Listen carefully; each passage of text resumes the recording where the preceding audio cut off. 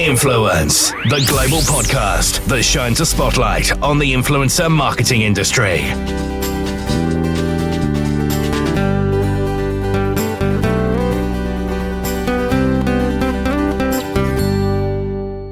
Welcome to another edition of Influence, the global podcast that shines a spotlight on the influencer marketing industry. I'm Gordon Glenister, and in this edition we'll be meeting three members of the influencer arm of the Branded Content Marketing Association. And in a while I'll be speaking with legal guru Rupa Shah and motivational influencer Adam Cam.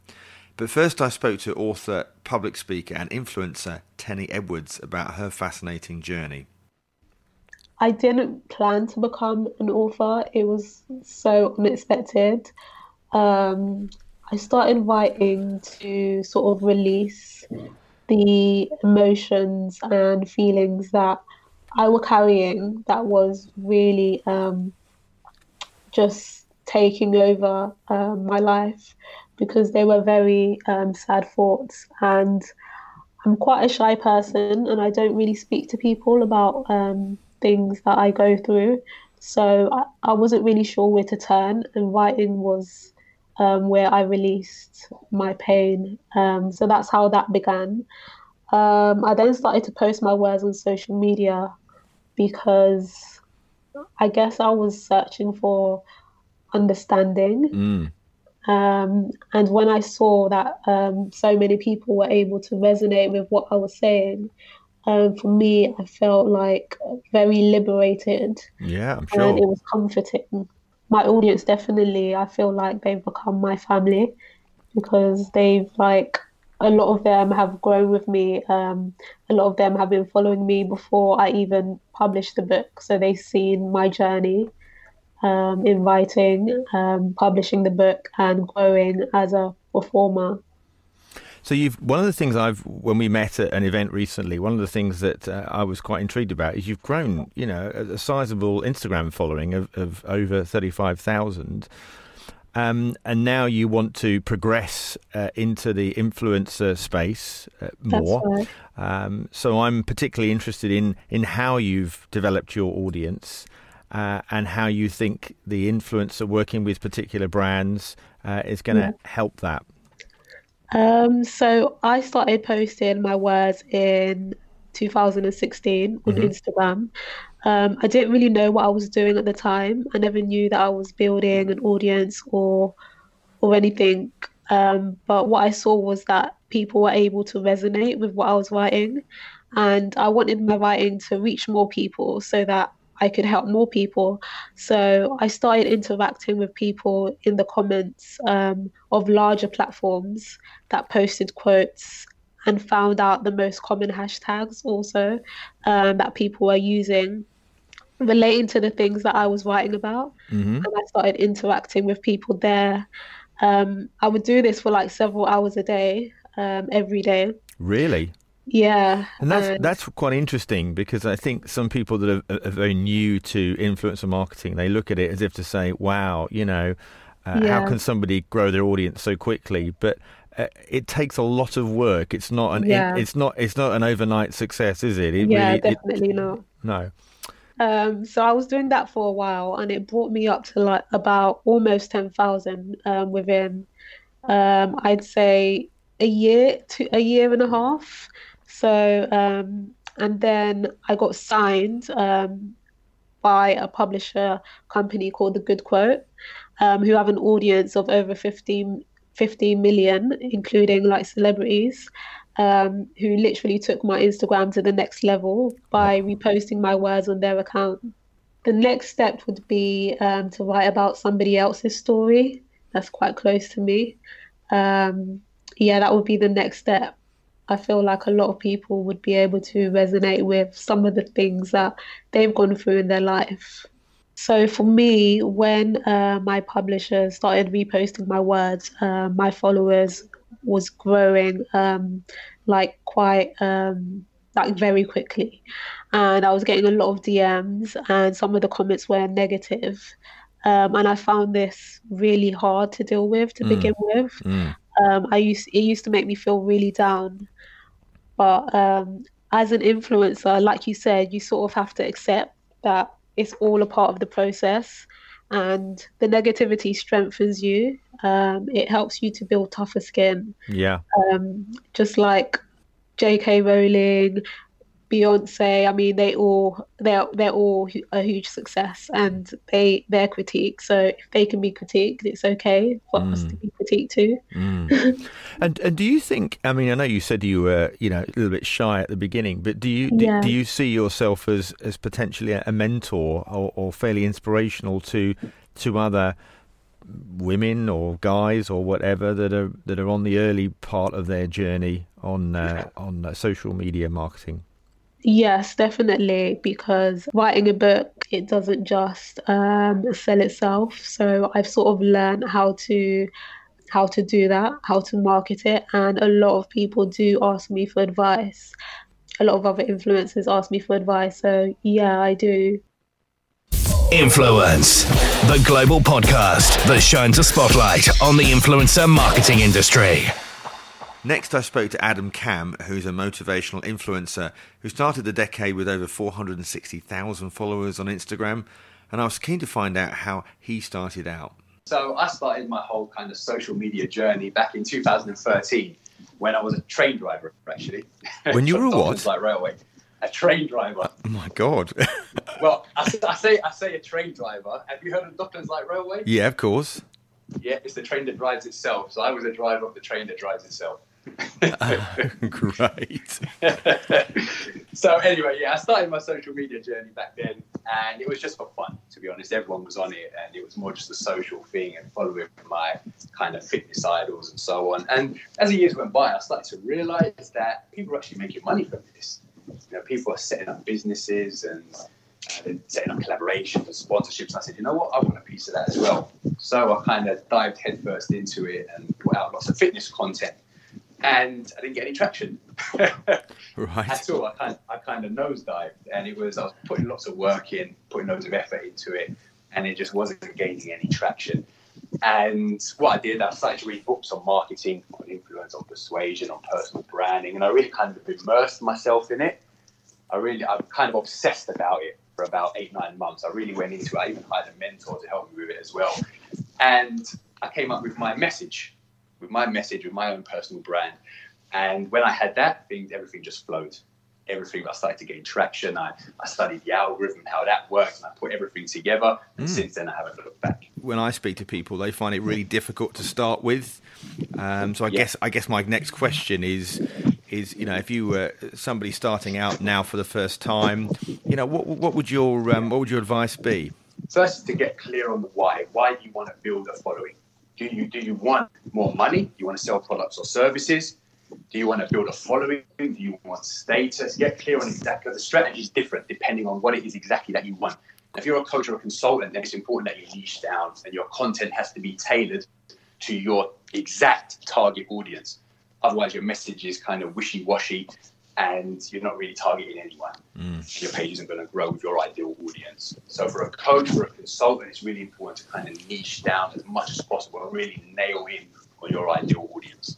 And what I call that is foundations. Now, how I'm going to put it to you is when you build a big, beautiful mansion, what are the first things that you need to have in place? You need to have strong, solid core foundations, right? And a lot of people bypass those foundations because they're hard work. They're not fun. They're not sexy. They're not exciting. Yeah. People are looking for the shiny objects. Yeah. They're looking for the plasma screen TV, the marble flooring. That's what the people are looking for. The quick fixes to quickly grow their page. When you bypass those foundations, you'll get the mansion up. After a couple of weeks, you'll start seeing some cracks. Those cracks get bigger. And then after a couple of months, your mansion crumbles into a big pile of shit. Sorry, I don't know if I'm allowed to swear on here, but it crumbles. It crumbles. And that is what I see that time and time and time again with so many influencers and so many people trying to build their page. They don't have solid foundations. And that comes down to a message. What is your personal brand message? What are you all about? So when someone first comes to your page, it's a 10-second scan. They perform a 10-second scan. And they look 2 seconds at your profile picture, 4 seconds at your bio, and 4 seconds at your first 9 pictures. And if they cannot see exactly what value you are going to provide them in those 10 seconds, they will not hit that follow button. Yeah. So those 10 seconds are really important. Your message needs to be very, very clear on what value you can provide to your target audience. And what You've about got 10 seconds in which to do that? And what about some of the little icons? Do they make a difference, do you think? What you're actually saying in your bio, you know, so when you say the value, give me an example perhaps. So what value is someone going to get from following that page? What are they going to get? So example, on my page, it says positivity, motivation, self-love, and coffee. That's what they're going to get when they follow me. Right. That is my content. That is what they're going to get when they follow me. And then they look at my pictures, my first 9 pictures, and they are fully aligned to what I have said in my bio. Right. Okay. So there's no doubt. And I said the power is in the captions. So everything that they see on my bio is fully aligned to my first 9 posts, and they know exactly what they're going to get. So if you're working with somebody then, presumably, and you've got a current account in front of you, what do you suggest to them? That they start again, or do you...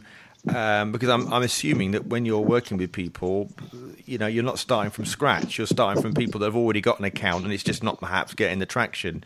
So I guess what I wanted to say is, how do you repurpose that and reshape that?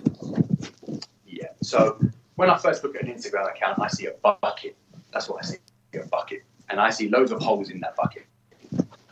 And all we do is close up the holes in that bucket. So you can use all those tips and tricks, you know, influencer marketing to hashtags. You can get eyeballs on your page. That's easy. It's not hard to get those eyeballs on your page. It's actually very easy. But you can get those eyeballs and they'll fall straight out through the holes in your bucket. So when I see an Instagram account, within 5 minutes, I can see all the holes within their content. Really? Wow. Perhaps you ought to have a look at mine. Yeah. You should have a look at no mine. Problem, Gordon. Yeah, no, indeed. So some people say it's a gift, but for me, it's just failing myself and learning and becoming obsessed with it. Yeah. And that's how I've kind of gathered that experience over the years. Yeah. So what are the common mistakes do you find that people are making? The biggest mistake is they want to grow too quick. Yeah. So what I do as part of with my clients is coaching as well. You know, managing people's expectations. People come in, I want to grow 10,000 followers in a couple. It's just not going to happen. It's just not going to happen. There's so much that goes into it. The messaging, the foundations that I mentioned, those are and that takes a couple of weeks to get into place. And then you have to kind of tailor your content towards that, but it doesn't happen straight away. Yeah. Just move into it. So it does take a couple of weeks to kind of bring in your new methodology. Your new content strategy. So I used to run a business called Shift Worker Fit, where I started my business as coaching just everyone who wanted to lose weight. And the business didn't go very well because I was just a commodity. I was just a small fish in a big pond, and everyone was selling fitness plans. Yeah. So then I went, because obviously I worked on a train as well, and I niched down into coaching just shift workers, and my business took off, my coaching business. So yeah, the power is in the niche. But again, it depends on exactly what it is that you want. You know, some people want to grow and they want collaborations, they want sponsorships. And for that, you need a large following that is heavily engaged. If you want to sell your life coaching, if you want to sell your fitness program, then you need to find a specific niche, hone in on it, and serve the shit out of them. Yeah, no, I agree. I agree. That's how your page is going to grow. Yeah. And what about looking at other people that perhaps you admire and you know, growth hacking, i.e., following those types of people that follow your heroes? Yeah, and commenting on their stuff. Yes, that is one way to get that. That's something that I would used to do quite a lot, actually. Networking and get yourself out there. Yeah, get yourself seen, and don't just comment with an emoji. Comment with a kind of deep, and really kind of engage with them as well. Yeah, no, absolutely. And I mean, some of the people that I follow, I really do notice that it isn't just one or two people that they comment on. It's pretty much all the way through. And I think it's almost it's that sense of recognition and acknowledgement that the person that's following you is taking the time to do that. It's you know, and for you to be able to acknowledge that, I think is valuable. And they'll want to tell their friends. Exactly. And I comment on pretty much. I don't know if you've looked at my page, but I comment on about 90% of the people that comment on my posts. Yeah. And I get around 500 comments a post. Wow, that is incredible. Sometimes I come back from a long day and I'll just respond to everyone. Yeah, that is incredible. And are you finding that you're only on Instagram, that's all your focus on, or do you look at the other platforms as well as a way to drive people towards what you're doing? Yeah, so I am Instagram is my bread and butter. I've mastered that platform now, and I'm growing about 7 or 8K every week. So Instagram is my bread and butter. That's my baby. But LinkedIn, I've been on there for 2 months, and it's taken off in those 2 months. I absolutely love LinkedIn because it's a good place to network and meet kind of like-minded people who love and who are passionate about the same things as me. And another one is TikTok. Yes, of course, the latest baby. Yeah, indeed. Have you done some work on TikTok? I tell you what, my first post got 220k views. 220,000 views. Oh my 220 God. for my first post. It just went bang. It just exploded. It slowed down a little bit, but I'm going to be resilient. I'm going to keep pushing on there and keep going. I've got 20,000 likes on there now. It's quite good because the organic reach is really good on there. So I feel like now is the time to really push. Yeah. But another thing I've seen on there is a lot of people are getting very excited and they're going away from their brand message. Yeah, it's supposed to be too comical or stuff like that. Or exactly. Yeah, and no. I think that's a huge mistake because people won't take them seriously. Yeah. If they're one way on one platform and something completely different on another. Yeah. So what I'm doing is kind of tailoring my message from Instagram into a little bit more of a light-hearted version, but there's still brand alignment. Yeah. You know, I'm not going away from who I am and what I'm trying to promote. And what about IGTV? What's your thoughts on that? Yeah, so I had a little play with that. I did some videos on that, and I wasn't very keen on it. I'll be honest. I don't like the way it fits into the Instagram page. It doesn't fit seamlessly. Instagram is not a platform where people are going to sit and watch for long periods of time. They don't associate that platform with viewing long videos. So I find that people drop off very quickly. They watch it for like a minute, 2 minutes. And if I've done a 10-minute video, it doesn't get the engagement that it should do. That's more more YouTube, isn't it?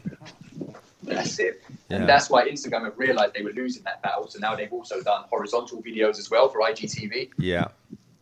And the whole USP was that it's vertical. That was their whole selling point. So, I mean, final tips then, before you shoot off. What's your what would you say your 3 killer tips are for really rapidly developing your Instagram?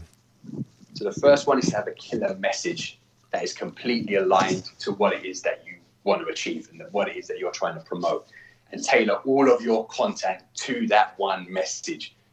I call it the straight line. You can deviate slightly, but you always come back to that straight line. Yeah. You can come from left, you can come from right, you can come up, you can come down, but you always come back to that straight line. That is probably the most important tip that I could give. Okay. Then is posting frequency. So Instagram are now rewarding content creators who post regularly. So basically people that are able to keep their viewers on the platform for long periods of time. Instagram want people to stay on the platform. So if you're posting regularly, you're posting good content, people are viewing your content, they're spending more than 20 seconds on your post, then you are seen as a valuable creator and you'll be rewarded for that. So they'll expose your page to more people to keep you motivated, to keep you posting more. You'll get more likes, you'll get more views, and you'll get more followers. The final is something that no one ever talks about, really, is the mindset of an influencer, the mindset of a quality content creator, and that is resilience. Do you know how many top-notch content creators are now in a 9-to-5 job that they absolutely hate because they gave up after a few posts didn't get enough likes, after it didn't get enough engagement, and they weren't resilient enough to push on? Yeah, I can imagine a lot. I'm telling you, there are so many that I speak to, so many people that I know would absolutely crush it, that just don't have the balls to carry on doing it because they didn't get enough likes, because they feel like their content wasn't good enough. Yeah. So the third tip is be absolutely fucking relentless. Believe in it, want it, and go for it full steam ahead. Influence, the global podcast that shines a spotlight on the influencer marketing industry. Lastly, we have Rupa Shah, who previously worked for industry regulator, the ASA. Sure, so I started off in their investigations department. This was straight after law school for me. And I think it was 2004, so it was around about the time that the ASA was taking on broadcast advertising remit. So previous to that, they were only looking at ads in traditional sort of print media, so newspapers, magazines, that type of thing. But as I joined, they were expanding and taking on complaints in TV and radio as well. So it was a big time for them. I worked in their investigative team, and that's part of the role there was to look at complaints as they came in. They're already assessed by a different team, but in investigations you take a look at the complaints that are definitely require investigation, that need a careful look at. So started off there, and then moved over to the Committee of Advertising Practice, CAP. Yeah. That's the ASA sister body. And so one of the roles of CAP is to give advice to the industry. So I worked in their copy advice team and giving advice to advertisers who had queries, questions about terms and conditions, that type of thing for their ads. And ultimately finished up in their compliance team. So 13 years, and that was the final. It's a good innings, isn't it? And so tell us a little bit more about the influencer space, of which you are now heavily entrenched in. I mean, one of the things, in fact, we were both at an event together, and I was quite staggered by the amount of complaints that the ASA does handle in the course of the year. But of course, we don't know how many of those are related necessarily to influencers. What's your take on those individuals that consistently flout the hashtag ad rules? It's difficult because I think what might be happening is if it's a particular influencer, they might be doing it with brand A, brand B, brand C, brand D. So it might be that as a brand, you don't necessarily know that an influencer isn't compliant with the rules, or they're not likely to comply if you're not doing your due diligence. So, I mean, it's something that you should be doing as a brand, of course, and it's really important for your own responsibility as well as the influencers that you are compliant with the rules, because the ASA holds both the brand and the influencer ultimately responsible if they're not disclosing correctly. And so just give me an indication then of what happens or what could happen to an influencer that doesn't obey the law. Well, we've seen it. There have been some high-profile cases. You've had the likes of Louise Thompson, Olivia Buckley, I think.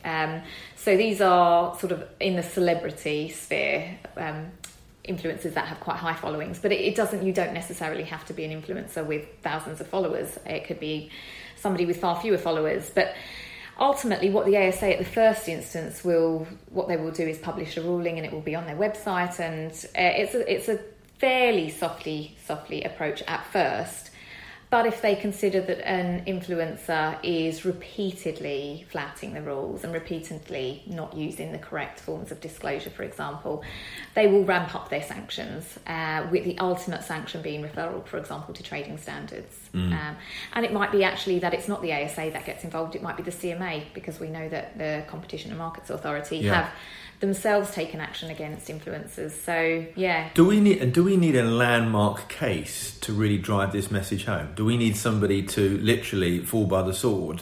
Well, there've been a few. Like I said, there have been the sort of the celebrity types who have had rulings against them. For example, Louise Thompson's had a couple of them. There's not just been one. But in terms of falling by the sword, if you mean actual referral right way up to trading standards and real, for example, civil or criminal action by the CMA, that hasn't happened yet. But I think you're right, in a way that might be the difference, and might make a change in the attitudes of those influencers that think, it's just not going to happen to me, or I'm not going to get caught. Well, I think that, and again, we were talking about it from the same event that we attended, those people that are just starting out, if they see people that they respect and follow religiously not obeying those rules, then they may say, well, why should I bother? XYZ doesn't do it. Yeah, I think that's a big problem. I think we talked about Gary Lineker, didn't we, at the event, and there were other celebrities that, whether it's deliberate or not, you don't know, but they're just not necessarily disclosing correctly. They're not following the rules. And of course, the papers would pounce. The press would pounce on it if it is a big celebrity that the ASA tackle or the CMA tackle. So. In January this year, the CMA did write to, I think, around about 16 influencers to explain that, they were getting pretty frustrated with the lack of disclosure, and suggested that if it keeps happening, they will take further action. And I think they went as far as talking about their criminal sanctions. So there is, the threat is there, but will it happen soon? I think we know, I was having a chat with a CMA representative at that event, So I know that there are ongoing investigations at the moment. So I think it's not a case of resting easy right now. There are investigations going on. Yeah, no, I think you're right. I mean, I think we've all got a part to play as leaders in our field, to be honest, in actually helping promote the cause, because I think it's good best practice for the advertising industry overall. And I think if we're going to create this authentic world where people are honest and open, with brands and influencers, but more importantly, influencers with their followers, I think this has got to be done, to be honest. Yeah, I think it's important. And we talk about authenticity all the time in the influencer world and organic growth. And we're seeing a reduction in the number, hopefully, in the number of manipulation of fake followers, that type of thing. It's being called out all the time. It has.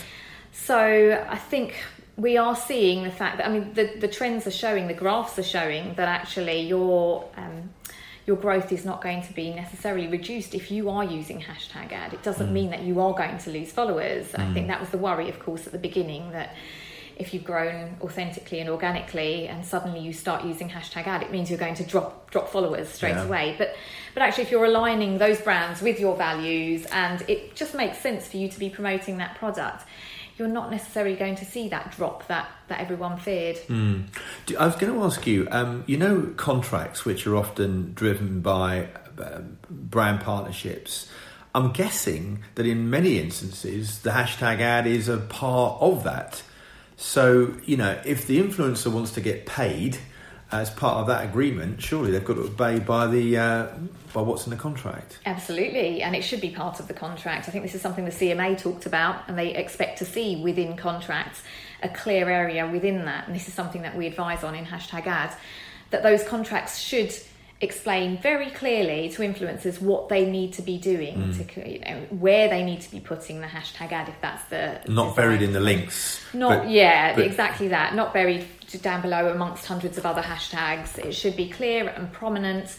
But there are other ways of doing it. But if you're talking about the contract, I think it absolutely should be in there. You can accompany that with extra information. Brands that are quite savvy will also send fact sheets and how-to guides to their influencers so that they're covering all bases and showing that they are responsible and helping their influencers, understand what they need to do.